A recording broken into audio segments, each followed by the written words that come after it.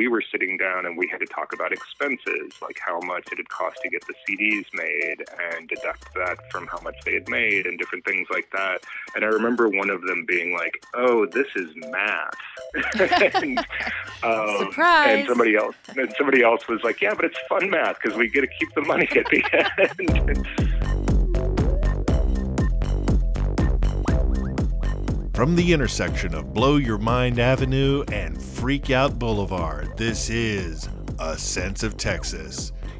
Here's your host, Emily Coleman. Welcome to A Sense of Texas. I'm Emily Coleman.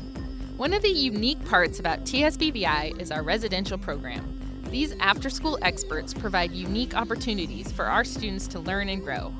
We sat down with Dan Butler, who leads our student musical group, the Semi-Modulars. Dan shares his musical ideas from conception to album completion and the positive impact it has on our students, which will be followed up by Graham, a former TSBVI student himself. In fact, you're listening to his favorite track, Crisis Troopers, from their latest album, Switched on Larry. Hello, this is Dan. Hey, Dan, it's Emily. Hi. Hi, I'm here with Nathan. He's listening in, so... Hi, Daniel. Okay. Just, Hi.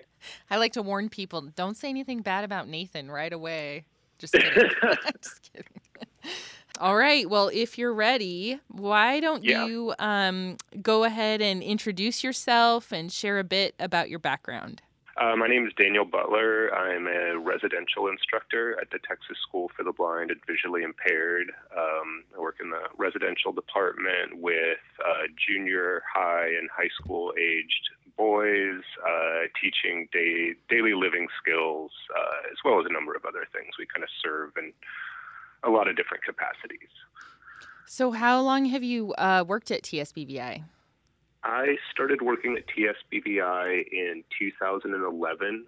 I actually came on as a substitute and then moved into the residential department about 6 months after that. Oh, so were you substitute teaching first? Yeah, a little of everything. Sometimes I was subbing in for teachers, sometimes TAs, sometimes overnight staff. So it was a good opportunity to sort of get to see a lot of the different parts of TSBVI in a fairly short amount of time. It was kind of like a crash course in everything that was happening there.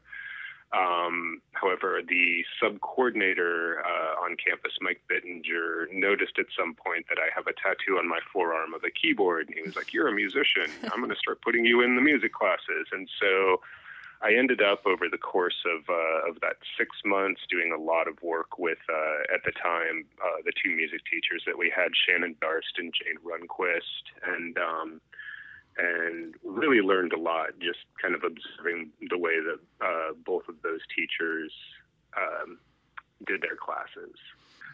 And I myself am visually impaired, and so it was not to the point that I ever had to learn Braille, but I did receive some services growing up, some support services, and so there was a part of me that was sort of like, hey, this is great. I can pay this back to society by getting involved with an organization like this. Well, that probably helps, too, with just building relationships with the kids, having some of the same things in common that are unique. Oh, yeah, definitely. In fact, I usually don't tell the students right away. It's kind of like when I reveal it to them, they're like, really? But it does help me relate a lot of times to, some of the things that the kids deal with. And one of my favorite ones is, growing up, I had a lot of people. I wore like the big, thick Coke bottle glasses, and I'd have a lot of kids always come up and be like, "How many fingers am I holding up?" Which is the worst. I mean, and every student at TSB in their home district has had that. And so, that's an icebreaker that I bring up a lot with the kids, is I'm sure you guys have had that happen. They're like, oh, roll their eyes. And so definitely in terms of value sharing, those experiences help me connect with the kids. Well, as you know, most of us are well aware, our campus has a lot of musicians, and that might explain why you're such a popular guy and you keep getting nominated to be on this podcast. But I also suspect it's because of how you're using that skill set with our kids. So tell us what you're doing for students that you think might be what's standing out right now. Sure. So she is about to retire, unfortunately, but one of our residential directors, Shelly Allen, had developed an option for residential staff to create an evening class for our students. And these are, would be more like loosely extracurricular kind of things. Like there's one staff member does like a poker club, and there's rock climbing and different activities. And my primary instrument as a musician is synthesizer, and they're considered, sort of a secondary instrument. Like not a lot of people, start out playing synthesizer. It's kind of like you learn a different instrument and then work into it. And I was at home one night, just in my home studio, messing around with some of this equipment, and it struck me that the piece of gear that I was using was completely tactile, that there were no menus. And I kind of had this thought that it might be a really interesting project to teach some of the students that are low vision or blind to use this particular piece of equipment. And when we first started this class, I actually looked to see if I could find any resources online of anybody that had ever put together a curriculum in synthesis and sound design instruction with blind or visually impaired students, and I could not find anything. And so as far as I know, this is sort of the first class of its kind. And I was invited by the amazing Sarah Kitchen to speak at the Texas Focus Conference this past February. And I was sort of hesitant to agree to that at first because I'd never, spoken at a conference before. But I didn't really know, what exactly, to talk about. And she said that it was, the topic was self-determination. Then I was like, oh, yeah, well, that's, that's what they do. But one of my hopes in doing that, and I had asked if I could bring some of the equipment, was to try to, maybe get some of the itinerant teachers or, TBIs to incorporate something like this in their curriculum with their students, because I think that, there's a lot involved. There's some science involved with synthesizers. You have to learn a little bit about electricity and signal flow. And so I approached Shelly Allen with the idea of applying for some money to buy one of these for the school, to buy a synthesizer, and just kind of teach the kids about the functionality of the instrument, not necessarily with the goal of creating music per se, but just sort of teaching them about how the instrument works, because they're pretty fascinating. That was when I was introduced to the expanded core curriculum, and in reading over that and applying for some money, I realized that a lot of the things that I could potentially teach using these instruments would fall within the expanded core curriculum, in particular focusing on the career of sound design and using electronic instruments to kind of perform as you would think like a modern-day Foley artist would do. And so I sort of took that approach, and when we first started the class, we called it Synthesis and Sound Design. That was kind of the focus, was teaching the students how the machine worked, and then teaching them how they could use that machine to create this huge palette of different sounds. And so for the first year, we just had, there's a company called Little Bits that makes these. Basically, they're different kits of like magnetic circuits that you can put together, and they made one in combination with a company called Korg that was a synth kit. And it is the absolute greatest teaching tool for teaching people that have never played synthesizers before to learn how a synthesizer works. And so we had one of those, and then we had a Korg MS-20, which was a replica that was originally released in the late 1970s. And so for the first year or two, we just had those things, and we would just kind of get together and make noises with them. At some point, one of the students in the class asked if we could try and write a song. And I was like, well, sure. They're musical instruments, so let's have a go at that. And I just kind of let the students take the reins, and they really impressed me with the ideas they were having. And so I went back to Shelley Allen and was like, can we have more money and get more equipment because I have an idea? And from there, it sort of blossomed into a band. And I decided we kind of shifted a little bit away from the sound design portion and more kind of into the music creation aspects of what the instruments could do. And so we got a drum machine and a sampler and some other equipment. One of the things that they emphasize in the residential department is that every moment, you should try to make every moment a teaching moment.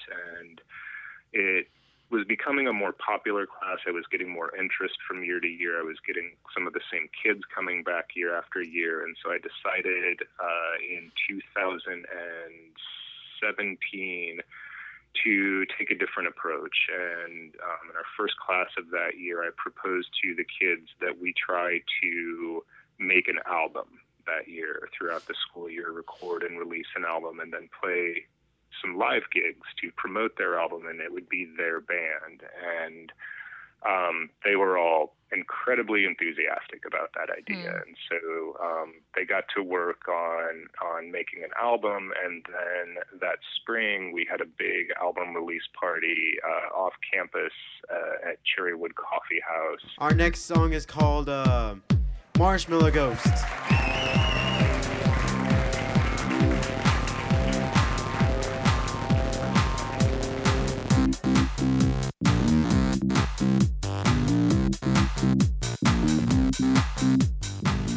The students were in charge of promoting that gig. I booked it for them, but I put them in charge of it, and I was just blown away. Like, they wound up on co-op radio. They were on the morning announcements at the school every day. Like, they really took the bull by the horns. They had worked with their art class and made flyers and hung them up. And they had a really, really successful gig, and they sold all of their CDs at the show, which they were in charge of. They were in charge of keeping track of the money, kind of every aspect that, a band would normally have in promoting and playing a gig. They got to have that experience. And they made quite a lot of money, and they were absolutely thrilled. And so it was before that year, it was very well established students that that's what they were going to do again next year. And so we've just kind of, the class now kind of focuses on that. It's incredible how much you incorporated into, what started off as just a fun musical class, It sounds like now it's just full of all these life skills so that even if they don't have access to a synthesizer in the future, or that's not a long-term interest, it's all these other skills that are going to carry them forward, which is incredible. Absolutely. One thing, that first year after they had played that show and made all this money, we were sitting down and we had to talk about expenses, like how much it had cost to get the CDs made and deduct that from how much they had made and different things like that.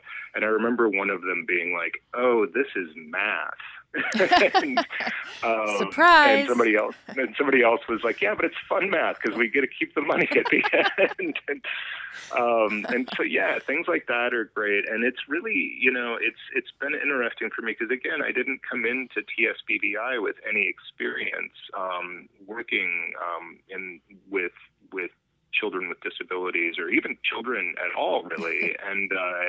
And so getting to kind of learn as we go has been a really fun part of it for me, seeing what works and what doesn't. And one thing that I've found is I think a lot of people that work, even just parents working with their kids have a tendency to kind of want to step in and help. And I found that with this particular class, taking a step back and sort of sitting more as a facilitator rather than a teacher or director seemed to foster more creativity within the group. I had someone one time ask if they could observe the kids working, and I was like, sure. And afterwards, they told me that they were really surprised at how much I let them argue amongst each other. And I was like, well, they're a band. I mean, they have to problem solve through those issues. When they have a conflict, I find it for them to sort of work it out amongst themselves. And they do remarkably well at that. And in doing that, they are building very important social skills. They're always having to compromise. And in the end, I find that it actually brings them closer together. Like I've noticed this year after year, by the end of the year, there's a real camaraderie amongst the students that have worked through these projects together throughout the year.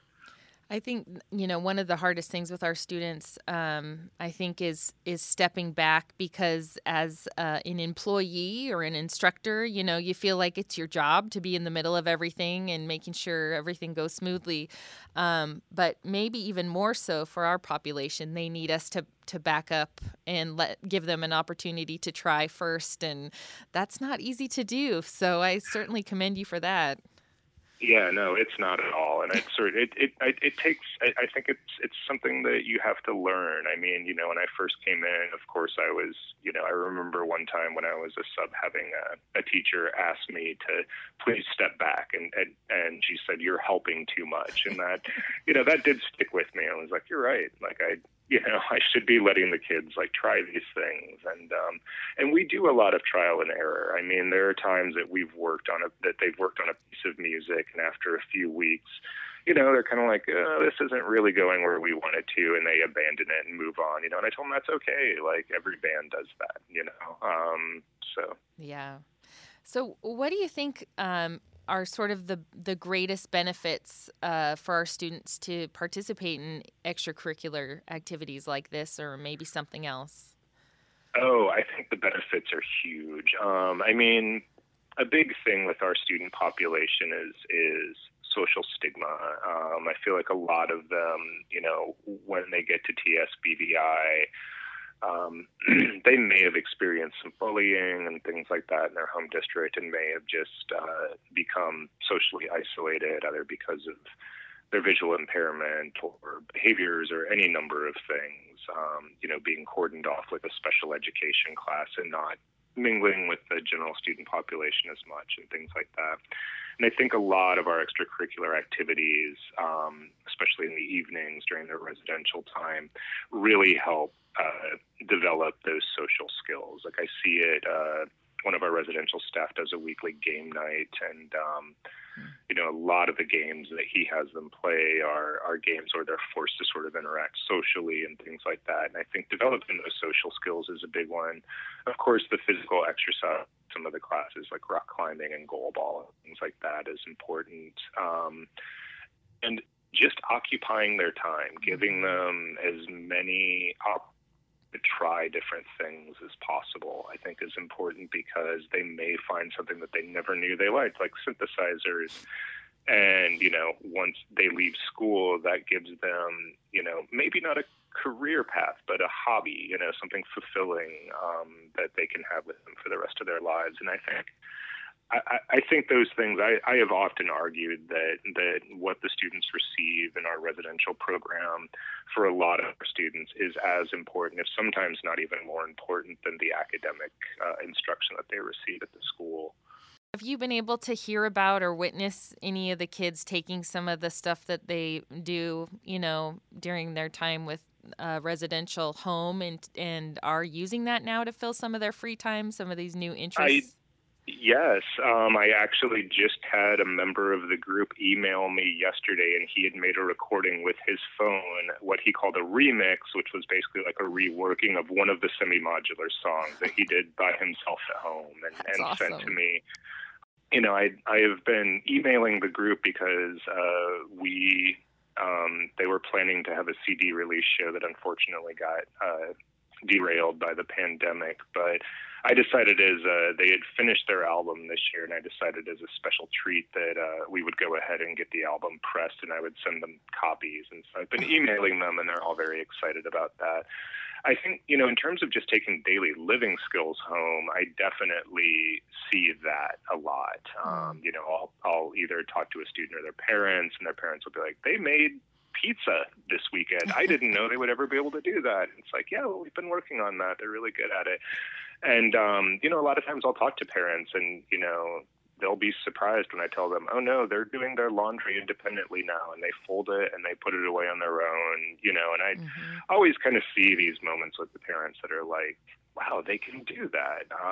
And I encourage the parents to try to engage the kids at home in doing or reinforcing the activities that they're learning at the school. It's probably even more important during this time. And I think, having this unique opportunity where we all get to interact with kids and families at home, we're seeing more of what their home life is like and what works for their families and what doesn't, and finding different ways to support that. So that's one positive thing happening right now, I think.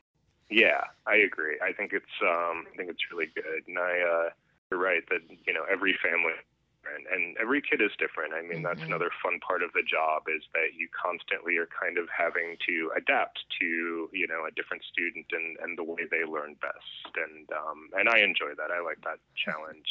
So tell us about your latest album. How long did it take your group to create? And also, can we put some of that music on this episode when we put it out?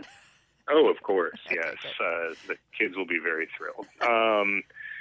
They started that album in August. We were pretty fortunate this year that of the 7 students that were involved, 6 were veterans. So there were 6 that had participated last year, and then we had one student that really, really, really, she had begged me last year at the end of the year to be a part of the group. And so she came on board this year. And they, we were fortunate in that outside of that one student who kind of worked with one-on-one for the first few weeks to sort of get her up to speed on the different pieces of equipment, they hit the ground running. Like they knew right out the gate that they wanted to make another album and they wanted to play a show. And so we started in August, and they had that album completed by, I guess they had their recording work done by the end of February, and then it took me a little time to get it mixed and stuff. So from August to late February, they put together a 12-track album, and they really took the bull by the horns this year. They would come in with ideas that they wanted to try. Like 1 week, one of them was like, we should try and do a song at 230 beats per minute. And we tried it, and it was a little too fast. And so we went down to 210 as a compromise.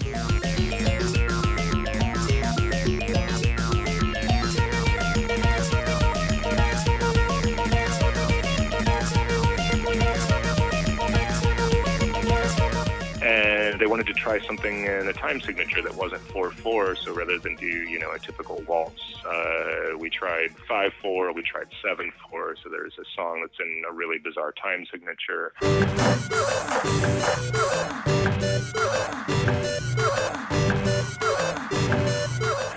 Just things like that. They would come in with ideas like, we should build our rhythm out of samples. And, so we would spend an hour sampling them hitting their cane on the floor, jumping up and down, or hitting a wall, or like slapping a chair. And we would put those samples together, and they created a rhythm track around that.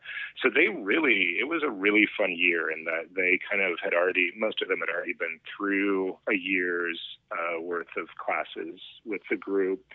And they knew they had an idea, they had a vision, and I really feel like this album, in my opinion, is one of the best reflections of the students' creativity, because, again, I kind of just served as a facilitator. I mean, I would, sometimes I'm like, maybe you could try it this way or whatever, but beyond that, I really like to let them come up with the parts and do what they can do with the varying degrees of talent. That's another thing that's awesome about it, is some of the kids are very naturally musicians. Some are novices, but it doesn't really matter that much with that equipment. We can find something for everyone to do, which is just really fun. You or the students have any ideas for future projects or ideas that you'd like to pursue?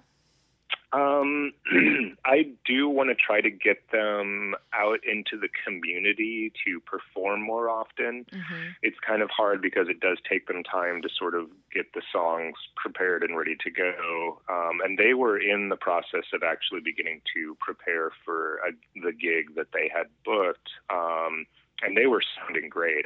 It sort of broke my heart when when we had to cancel that show, because I was like, wow, we had a really, really good group this year. But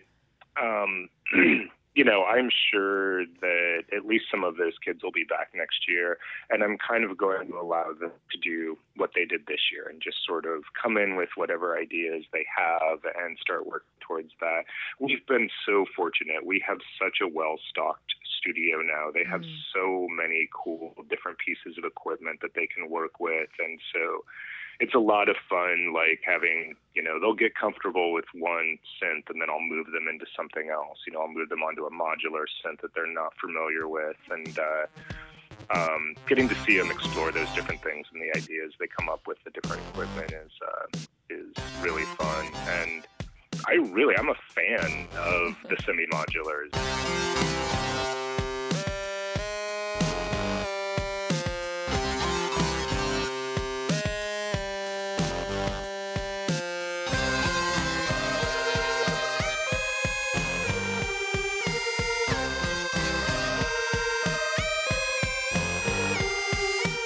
I don't know anything about synthesizers at all, and so I'm looking forward to you all being back on campus so I can come hang out in the studio and see what it is that your group does, because Oh, you're welcome anytime. Yeah, that would be great. It's really fun. Anything else you'd like to add today, Dan? It's your soapbox time, I call it. The most enjoyable part of my job is that hour and a half a week that we get to do this is really, really fun. I love being able to facilitate something that I see has such a positive impact on the kids.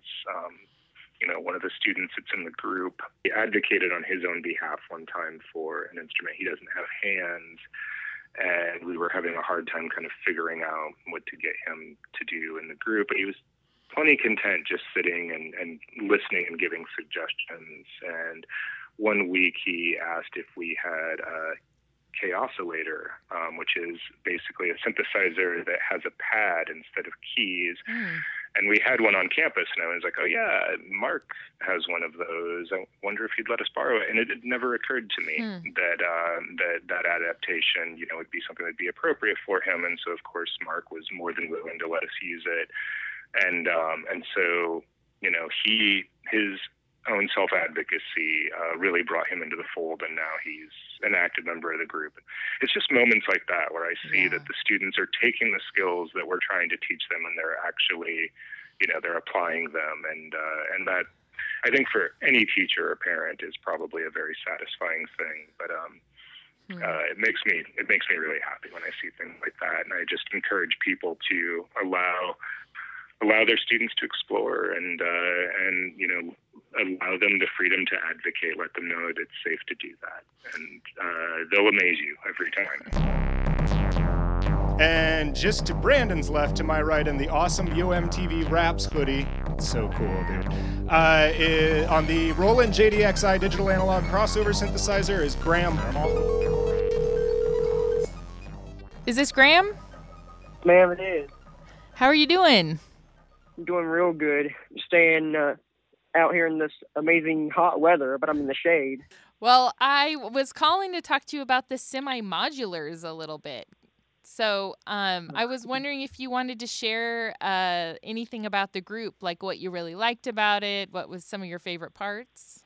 Semi-Modulars was created in 2016, 2017, and it is a group of blind semi-modular players. They play on synthesizers. One of them, for example, is the MS-20. It's kind of like a keyboard in a way, but except it has knobs and it has different sounds and stuff. Had you ever played a synthesizer before joining the group? No, ma'am, I haven't. So how did you end up joining? Like, what caught your attention? It was my first year at the TSBVI, and then I was originally at dorm 656, Tammy's dorm, and Dan works there. He's the synthesizer instructor, and he came up to me, and then he said, "Hey, I was wondering if would you like to join my synthesizer class?" And I asked, "What is a synthesizer?" And he explained it to me, and then I had to think about it because I did not like challenges back then. But then I said yes, and I joined. And did you like it right from the start? Not at first, because it was a little overwhelming, because you came up with music parts, and I didn't like showing off back then. But I started to adjust to it, and then I started liking it from there. What made you stick with it, even when you weren't sure about it? Dan encouraged me, and he said, to overcome those fears or challenges, you gotta stick with the things that are not in your comfort zone. That's pretty good advice, I think. What do you think? I thought it was really good advice. I was not that sure at all at first, but I stuck with it. Did it kind of inspire you to do other things outside of your comfort zone too? It did. Like, I started wrestling last year. Oh yeah, how'd you like wrestling? A lot of fun now. I saw you compete a couple times, and you were pretty good. You really hung in there. Yeah, especially when the guy was trying to flip me over. Yeah. At least in the Semi-Modulars, no one's trying to flip you over. That's a good thing. I know, right? So do you think that you're going to do any musical stuff this school year? I'm in the marching band. Oh, okay. What instrument? Synthesizer. Oh, I didn't know they had synthesizer in the marching band. That's awesome. It is. You know, what I like about the synthesizers here, you don't have to march so much. You can just stand there in the halftime playing, and that's it for you. That's very cool. So I got to ask you, Graham, you know, I was at the talent show last year, and you sang Nirvana, which I loved, and I was just wondering if that's a group that you just really like. Oh, man, it's my passion. Is it? So what made you start liking Nirvana? I was listening to a video called 10 Terrible Covers of Rock plus Heavy Metal Songs, and I was wondering what this thing was, because they were singing so high, and then I wanted to get into it. So I asked my roommate, "Who is this singing?" He said Nirvana. So I went to look them up in that song, and I just couldn't stop listening from there. That's great. Well, I was a high schooler in the 90s, so I really appreciated that when you brought it to the talent show. Oh, man, I loved it. Well, is there anything else you want to say about the Semi-Modulars while we got you on the phone? We had a gig, when was it, like 2018, 2019 school year. We went to the Cherrywood Coffee Shop, and we performed, it was 10 songs, and it was on a Tuesday night. And I'd say the most difficult song for all of us was the one Weirdo, because you really did not have a beat to it. You know, makes it more difficult. And then Dan had to count the measures to let us know when to come in and out and stuff. And then we had a new Semi-Modular that year. What recently happened was somebody had dropped out from the JDXI, and I jumped in immediately, learned all his parts in like a second, and then I was there. And then there was a new Semi-Modular. It was her first year, so we gave confidence to her. We had tough times messing up. She didn't like messing up. We had to show her that even though us experienced synthesizer players do mess up, we don't stop. We just keep going and stay on that horse.